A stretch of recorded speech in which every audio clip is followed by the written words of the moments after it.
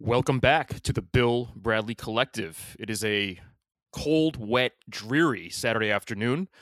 So we are coming to you from the 06320, but we are remote. And thanks to super producer Brandon's technology, we are doing this via web conference. Hear, hear. Let's do it. Ed, Zach, how we doing? Quite well. Doing all right. Okay. Today, we are going to discuss William Friedkin's 1994 film, Blue Chips, written and directed by veteran maker of sports films, Ron Shelton. This film stars Nick Nolte as Pete Bell, largely successful college basketball coach, two-time national champion. His program, the fictitious Western University, has fallen on some hard times. The movie is kind of about his decision to involve himself into kind of, I guess what you would consider the dark side of college athletics, of amateurism. I'm engaging in pay for play. And we'll get into that in detail. What about this film? I'll start with Zach. Broad strokes. What do you think of this movie? I thought it was really good. I loved it. It was my first time seeing it. I thought that it is a kind of stunning look at what college recruiting was 26 years ago and the problems in it, and then also kind of seeing how not a lot has changed since then. That a lot of these things that were happening in that movie in 94 are things that we see guys getting suspended for now, that we see guys losing scholarships for now. And I think, we'll get into it a little more, but the coaches and the actors that they use, or the coaches that they use as actors, is kind of a funny twist into what the movie goes into. But I loved it. I thought it was great. Nolte is just dialed up to 11 the entire time. And that's just the best Nick Nolte. It is truly a tour de force performance. Ed, what are your, just kind of, again, broad strokes, thoughts on the film? I thought that the basketball scenes in this movie were the equivalent of the hockey scenes in Miracle or the boxing scenes in Ali, in terms of the ability they showed to kind of get the game, watch the flow of the game in a way that you don't see it from television. And I thought that was terrific. You remember, I remember that, Friedkin had directed The French Connection, and it had that same kind of kinetic power. So I found the movie alternately quite enjoyable and utterly infuriating. And I would love to see Ron Shelton's original script, because my guess would be there are some fairly dramatic changes in it. Maybe not, but it occasionally struck me as a film that the studio had a lot to do with. It also has a great score. The music throughout the film is phenomenal. Really good. It is. So you mentioned Friedkin being responsible for The French Connection. Not only that, but also The Exorcist. And these are two of the most acclaimed and important, I think, pictures of the last half century. Friedkin's had kind of an up and down career. Those notable hits, some real notable misses, the likes of Cruising, of Jade. He insists, it's Friedkin's insistence that they cast actual basketball players to perform in those scenes. And you go through some of these games, it is a who's who. It is a litany. You look at late 80s, early 90s, prominent college players that had just entered the pros.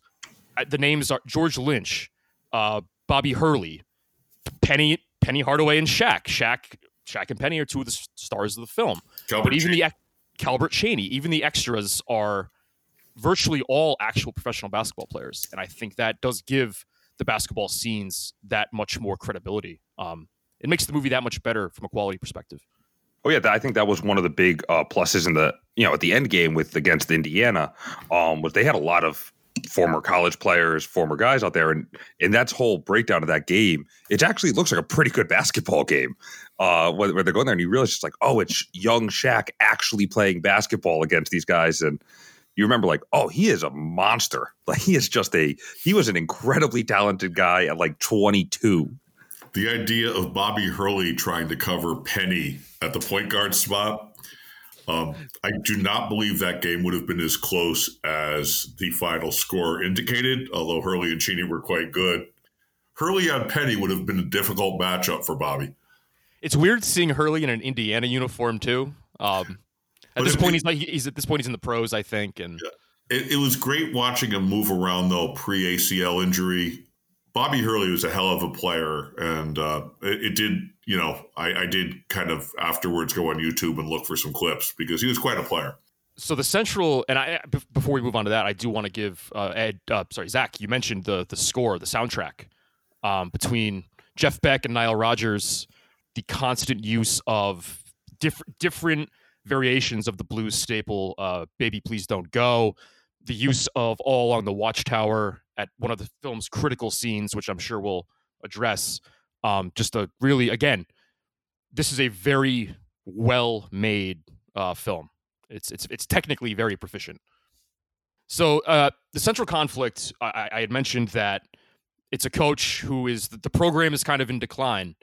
And what happens is, after he concludes one of his first losing records, he and his coaches, the week after, they meet with I assume he's like a sneaker maven, played by Robert Wall. And Robert Wall says, forget about you have this list of prospects, forget about them. You want the top two. The top two are Butch McRae, Chicago point guard, played by Penny Hardaway. The other being kind of this weird Larry Bird-esque Ricky Rowe, a French Lick, Indiana prospect, played by Matt Nover. In his pursuit, he begins. Coach Bell pursues McRae and Rowe, and quickly finds out that they're not just going to come free. Ricky Rowe's father is looking for a new tractor. Rowe himself is looking for $30,000. He calls himself a white. I forget the exact words, but kind of like this great white hope, and he thinks he deserves $30,000 in cash and one of them athletic bags. Butch McRae's mother, played by Alfre Woodard, in a very kind of like understated but very, very impactful performance. She wants a new life. She wants to parlay Butch's talents into getting her family out of the Chicago projects and getting a house with a yard, a job.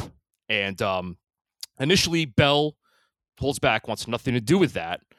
But because of prominent booster, friend of the program, one Happy Kuykendall, that's quite a name, played by, as Ed mentioned, the villainous J.T. Walsh, he decides to get wet, so to speak. And the movie kind of takes off from there. Yeah, so first of all, on the most minor point you made, when the credits were going through, because I've never seen this film before, and Robert Wall's name comes down, I wrote in my notes, Robert Wall / oh shit, because normally he just brings the film to a dead halt with his non-funny comedy. He has fairly high billing for a guy who's on screen for 12 and a half seconds. So I'm guessing a whole bunch of his scenes got cut. And thank you, William Friedkin. And he doesn't even have a lot of lines in that scene. He has like 3 lines. Yeah, he mostly just stands there in suspenders. The Alfre Woodard character, I thought at the time, was a great missed opportunity. She's not a bad person. First of all, it's a great performance, because it's always a great performance from Alfre Woodard. But, I mean, she's on screen maybe 3 minutes.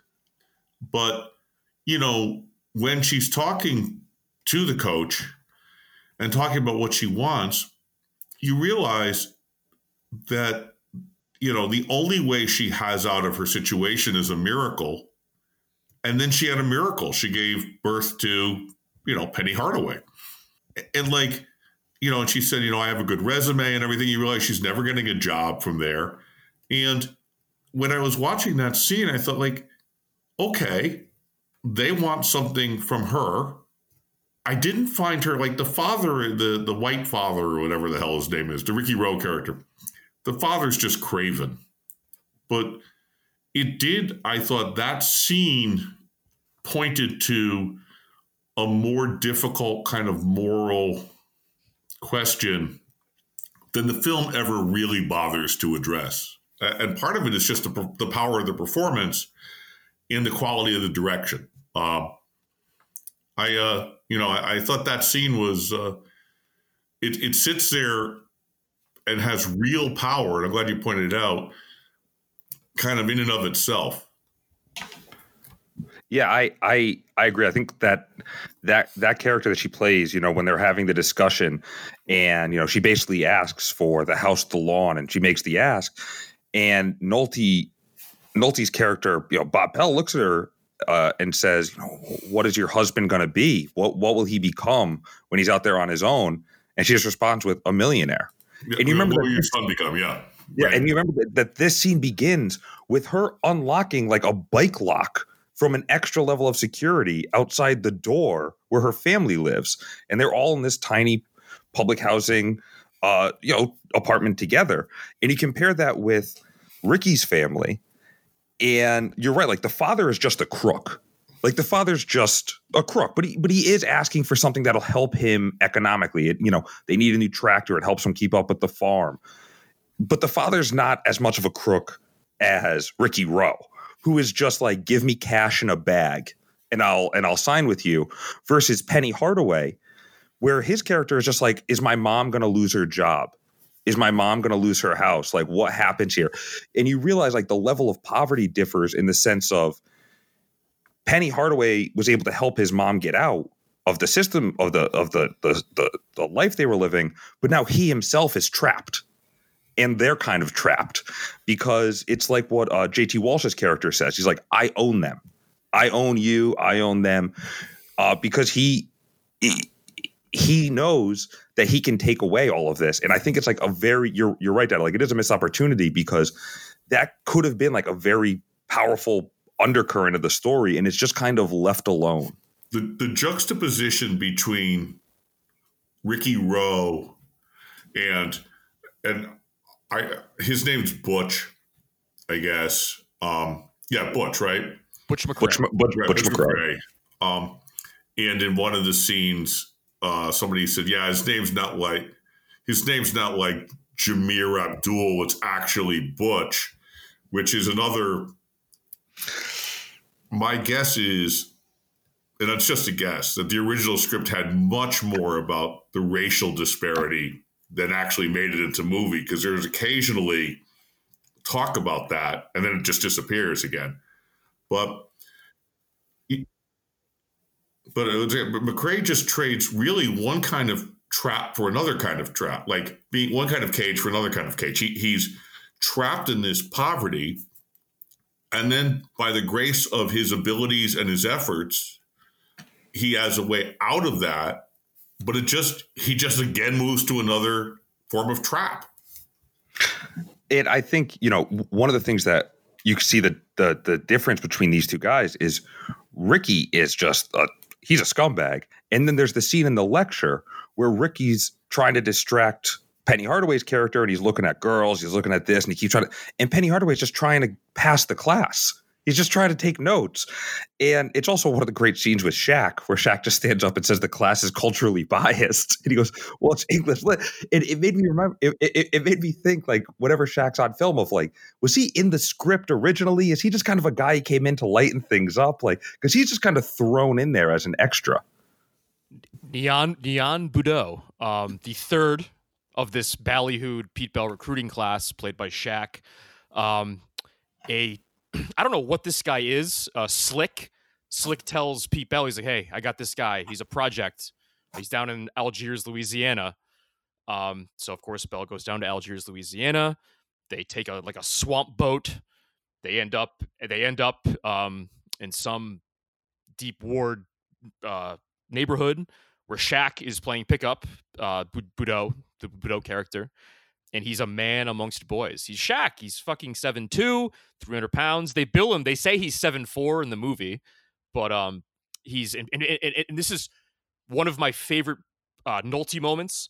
The expression he has on his face when he's watching Shaq in that gym, that just sort of just his mouth is agape, and you feel like the camera kind of does it in slow mo, but it's I don't think it is slow mo. He's literally just like, he is so captivated by what he sees as Shaq, as the Boudreau character's potential. And this is the recruit that's sort of off the radar. He had served in Desert Storm.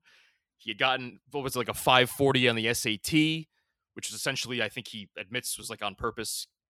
It's culturally biased, which it is, but eventually they're able to get him into Western by recruiting Nolte's ex-wife, an elementary school teacher, played by Mary McDonnell, and another very strong performance in this film.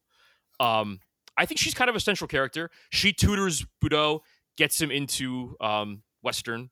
Yeah. And although he clearly could have just passed it. He could have passed the test at any absolutely. point. He wanted some incentive. She doesn't really tutor him. No. By the way, Andrew, I actually wrote this on my notes. Ask Andrew, does Prop 48 still exist? I don't think so. I don't think so either. Because it was if you had to get 700 on your SATs, and then you had to weigh in, even if your grades weren't great. I thought John Thompson fought it, and I think John Thompson was responsible for getting it shot down, if I'm not mistaken. Right. It was a culturally biased element for him.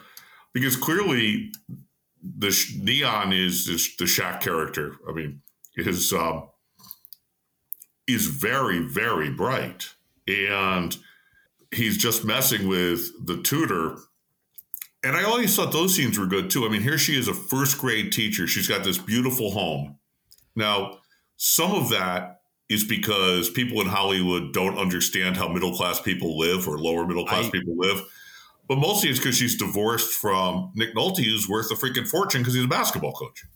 And I think he just let her have all the money. We're going to talk about the morality of Nolte's character later, but save that. That scene with Shaq and Mary McDowell when they're in the classroom, and she just looks at him and goes, Noah, please remember to not step on the children. And Shaq kind of nods. And this movie has those like weird little moments that are just like that are hilarious and make this kind of like, oh, all right, it's a little funny. Like it lightens up the darkness because it is a kind of dark film. And I think we've talked about this. We talked about this on our sports movie podcast, that the thing Shelton does best is adult male-female relationships. I mean, almost better than sports. You get the sense that these are real adults in a real relationship with real ups and downs. And I thought that part, I thought she was incredible in the movie. And I enjoyed every scene that she's in. I was disappointed she went to the press conference because she should have just told the guy to go to hell. But that's me. But her as the moral, as like Nick Nolte's moral center, I think like really plays well throughout the film. But I think that's also why she has to be at the game, because she's also a huge basketball fan. In the scene where he comes over after the losing season and she goes, oh, you should have pressured the guards more. You should have passed out low. And like she's giving him tips on how to have won the game. It's clearly something. Her character is pretty complex in a way. And I just think it's a great performance. Could I just add one more little complaint? The Dolphin mascot is the dumbest mascot for a sports team I've ever seen.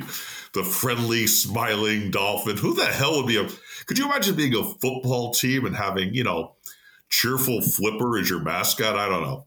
And they're a top 10 football team too. They're a top 10 program. They're clearly clearly UCLA. Yes. It's a combination of UCLA and Indiana. Oh yeah, I thought the fact that Nolte always wears the blue sweater was a nod to Bobby Knight in the red sweater. Then he shows up at the end with the red sweater. Nolte, he follows Knight. He shadows Bobby Knight during the 92-93 season in preparation for this role. So yeah, it's definitely he's playing. There's big Bob Knight vibes, for sure. So we have talked at length on this podcast about the sort of need, especially now in 2020, to just compensate collegiate athletes. This movie made in 1994, that's the central kind of struggle there. The way this movie presents good and bad and right and wrong, what's moral, what's immoral, I think it's complicated, and I think we should try to talk through it. Ed, do you want to kind of lead us in with your thoughts? I mean, so obviously from the first scene, it's clear he's Bobby Knight, or just a Bobby Knight knockoff, which becomes much more problematic when Knight shows up in the film. This is 8 years after the publication of Season on the Brink, where Knight is depicted as someone who is both scrupulously honest and an absolute monster.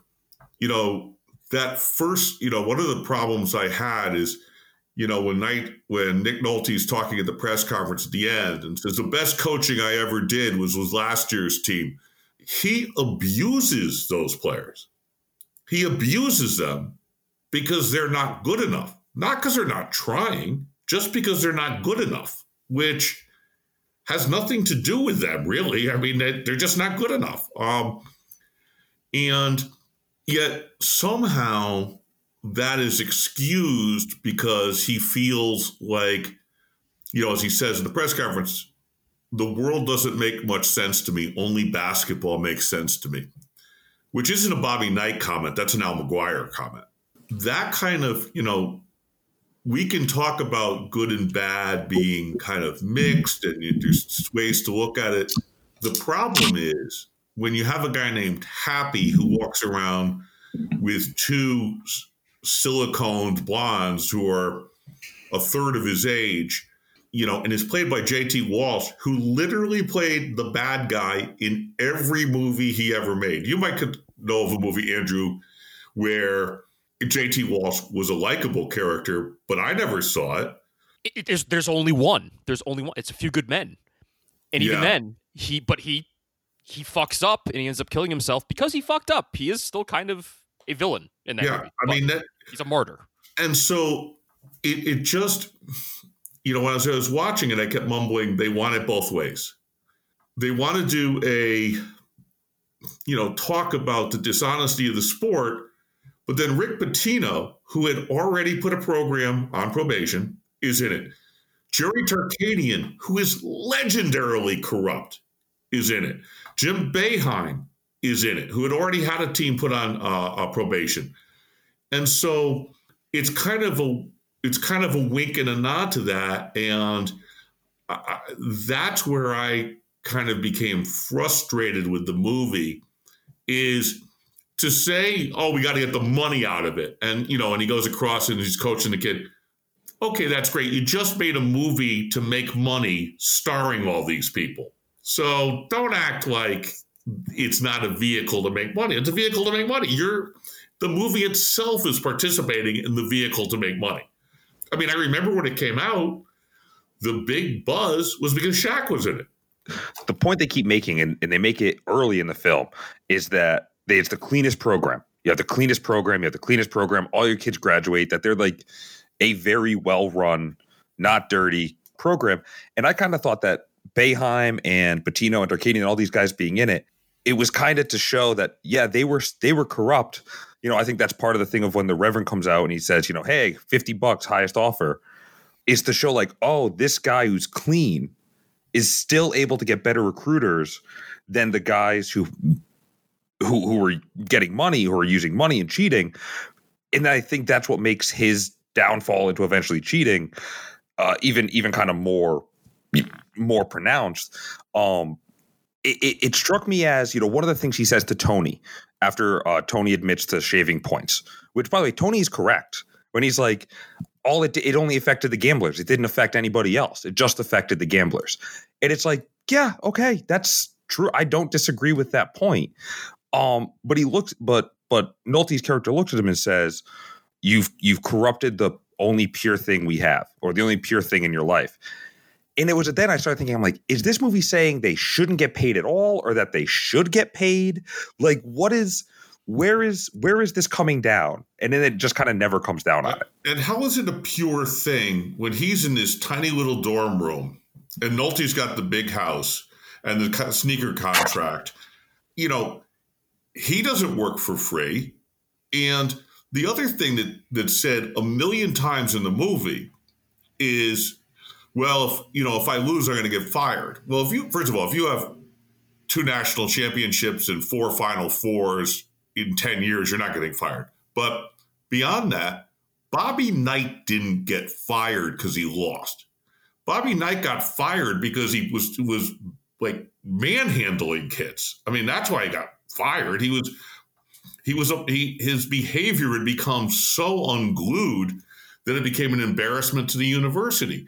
And then he went to Texas Tech, immediately. Like they wasn't like, well, he's not cheating, so we won't take him. Now, maybe they felt like with Texas Tech, you had to assume you were going to be cheating if you went there. But the problem is they set up a dichotomy or try to talk about a it's not even a dichotomy. They try to set up this kind of somewhat morally complicated universe, but where there's clear rights and wrongs. But the film itself doesn't seem to have that conviction because they wanted Bobby Knight. Like they wanted Bobby Knight in the movie because, hey, we have a movie with Bobby Knight in it. And then you're looking at it and what the hell? Like Bobby Knight didn't get fired because he lost. Like he went 14-15 for several years. That's not why he got fired. He got fired. No, it's fair to say he got fired because he was not only hitting kids, but he was 14-15 when he was doing it. Yeah, it's a scene where I wonder if it was actually longer is right after the season when one of his assistant coaches, I think it's Mel, like even hints at kind of using this pay players, kind of using this recruiting tactic. And Nolte's character says, that's a road you don't want to go down. Just ask Greg, his assistant coach. And then they just never address like it's the assistant coach that says that. And it's like to Nolte, you don't want to go down that road. The assistant. Yeah, it's like, did he get caught at some point? Was he a coach? Is that why Nolte? I think that was assumed. Plus, that was Marcus Johnson, NBA Hall of Famer. I wanna push back a little bit on, and it's not even a pushback. It's where Pete Bell. You talk about how he's got the house, he's got the money, he's got all that. Well, he doesn't have the house. The ex-wife has the house. What he does have is whatever the fuck that apartment is that he goes home to, that is unfurnished. There's a TV. There's a bunch of tapes. There's a fridge with beer in it. That's all there is. He clearly doesn't give a. This isn't like Dabo Sweeney. This is a guy who clearly is well compensated. Clearly is a legend in the Los Angeles sports community. But when the shit hits the fan, and when especially the key scene that Zach mentioned that I wish we got to earlier was Tony. For context, Tony was the best player on the team before the recruits show up. He was embroiled his freshman year there was a point shaving scandal, which he was complicit in. There's a big confrontation, and that's the moment where Bell's like, you can tell this is too much for me. He coaches that one last game against Indiana. They win, and he can't have it. And guess what? At least he quits. He's like, hey, I can't do this. And I think that's an acknowledgement. And yes, the thing at the end with him with the kids on the playground, that's too fucking much. That's too sappy. He doesn't deserve that kind of ending. But at least he acknowledges that this is too much for me. I don't need the money.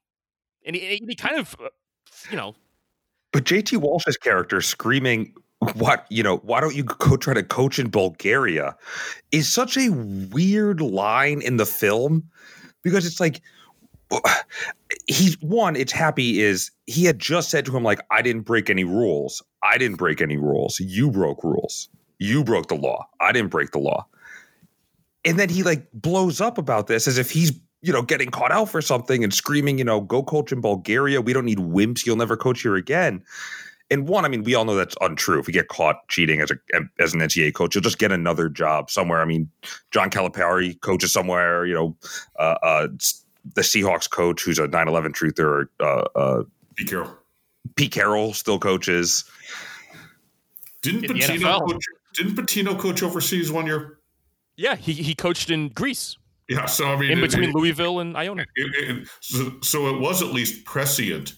But the other thing is that they kind of, skate over is the players who he brings on campus, says he'll do, makes an agreement with kids, then also are now done. And so, three of the four drop out. Tony's the fourth. Tony graduates. The other three drop out. And it's, they don't get to have the redemption story. They don't get to teach the kids. Their lives are just kind of summarized. And of course, the last two are the kind of smirking, they're in the NBA. Tony's playing pro ball in Europe. But the guy from Reggie Bush was able to, took cash and played multiple years in the NFL and made his money. But that's not true for Tony. I do like that Ricky Rowe got nothing. He broke his ankle. He's back on the farm. He got nothing. He is a villain. But no, Tony is playing pro ball in Europe, and that's a 4-year player. A lot of times that's kind of, less so in 94 than now. Fair. A lot of more guys played 4 years than went in the NBA then than now. I mean, now the only one I can think of is Buddy Held. What did you guys think of Bob Cousy's role as the AD? Which, by the way, funny story about that was the scene where he's shooting free throws. He was supposed to not make all of them, and he just kept making it, and then he switches to his left hand and shoots, and that's why Nolte goes like, Jesus, you can't even miss when you shoot left-handed, and you realize, oh, that guy's still better than like at shooting free throws than I'll ever be in my life, and he's 70-something at that point. I thought his performance was really quite good. In fact, when I was scrolling through IMDb while I was watching it, I looked and I said, "Oh, holy shit, that's Bob Cousy!" Because I thought he didn't seem like an athlete who was acting; he seemed like an actor. How about some of the there are some errors in terms of just like they finish the season, the college season, and then Nolte goes to Chicago to see Penny. Yeah. Like that's not how it works. Like the high school season ends right, and but also in the terms of recruiting, like you don't get your next class after like that previous season ends. So you you build the class. Yeah, the tournament is still happening. Yeah. Exactly. Like my favorite was with Pitino saying we're going to trap the 1, 2, and 3, but trap the 4 and 5. I said that's why I never won with the Celtics. Like, why wouldn't you trap the power forward and center, the worst ball handlers as opposed to the best ball handlers? It was like a Celtic moment. But no, the big thing was, and bringing all 3 of them in at once, it would have all been individual visits. The idea that no one would have heard of Neon is kind of silly. All of that you kind of live with. All of it you kind of live with because, what are they going to do? Do the whole thing with the recruiting and then do 1 year later? Like, there's nothing you can do. One last thing from my end is Proposition 48 does still exist. It is still an avenue for players to get into college if like they have to complete 10 core courses. And so like if they have a 3.0 in those 10 core courses, all they need is a 620 on the SATs to qualify. So it is still in effect. But if memory serves, Prop 48, you didn't play your first year. That's probably the 10 core courses. You had to just take classes. You came out as it was a redshirt year. I'm guessing that's the 10 core courses probably. Right. They probably take those 10 core courses in their freshman year, I bet. Right. I think Johnny Flynn was a Prop 48 for Syracuse. I could be wrong about that. I'll check, and then it'll be off the air, and nobody will care. But there were we'll do a special bonus 5-second Bill Bradley Collective. Hey, sorry, Johnny. But the thing that I wish the opportunity that keeps kind of percolating and then leaving is the whole racial bias. That this whole program, George Raveling's there, so there was one black coach, but you have all these white guys basically shopping for black kids, but they don't have to pay them anything. And then they get paid. Even J.T. Walsh says to Nick Nolte, your 6-figure sneaker contract, because you get to make them walking billboards. That's 100% true. But that's just completely correct. That's what happens. And that gets covered in the film by Nolte saying, yeah, the rules make no sense, but I follow rules. All right. Good for you. Before we put a bow on it, this morning watching the Fox's college football pregame show, they have Bruce Feldman is a writer for The Athletic, covers college football for Fox Sports. He's on their pregame show. And he wrote a book 15 years ago about it was a season inside Ed Orgeron, who was an assistant, I believe, at the time at Mississippi State and was their top recruiter. And he wrote a book about following Orgeron on a recruiting cycle. The name of that book is called Meat Market. Meat Market. That's not great. Have either of you ever heard a word about that sort of? No, I've never heard of that, but that's I think it's just emblematic. Everything Ed just said about and 26 years later, it's still it's just deeply troubling sort of the culture around like. Could you imagine Ed Orgeron trying to recruit a kid from, say, California? Because you can't understand a goddamn word that guy's saying at any point. And which is why they have so many. I mean, he won the national title with not his players. But, man, I would like to follow him around all year. I wonder if Feldman ever got to understand what he was saying. It's a horrific title, and just listening to you, what you were saying before, just reminded me of like, we're like conditioned to just kind of, I don't know, where it doesn't have an effect, where that's kind of it's a gross way to describe recruiting. Anyway, guys, would you recommend this movie to our loyal listeners? Absolutely. I think it's a great film. It's a lot of really, really good performances. Definitely will watch it again. I think it's a movie that's going to be in one of my top 20s. I would definitely recommend it. I mean, first of all, it's just so well made. And secondly, it raises questions. It raises issues that college sports are just never, ever, ever going to be able to deal with because it's just baked into the cake. So I thought it was, and Nick Nolte, who has kind of become Gary Busey, this is when you watch this performance, oh yeah, he was really good. I thought he was deserving of some Oscar attention, honestly. But with that, I third the recommendation. This is a really, really well-made film, and that raises a lot of questions and may not give you the answers that you desire, but makes you think a lot critically. So that's it for this week on where Bill Bradley Collective at the movies, if you will. So I guess that's three thumbs up, right? For Blue Chips. 3 thumbs up. 3 thumbs up. And it's a little funnier than Caddyshack. Hot take. Happy Kuykendall as a name is fucking hilarious. And with that, thanks for listening. We will be with you next week to our kind of more regularly scheduled format programming here on the Bill Bradley Collective.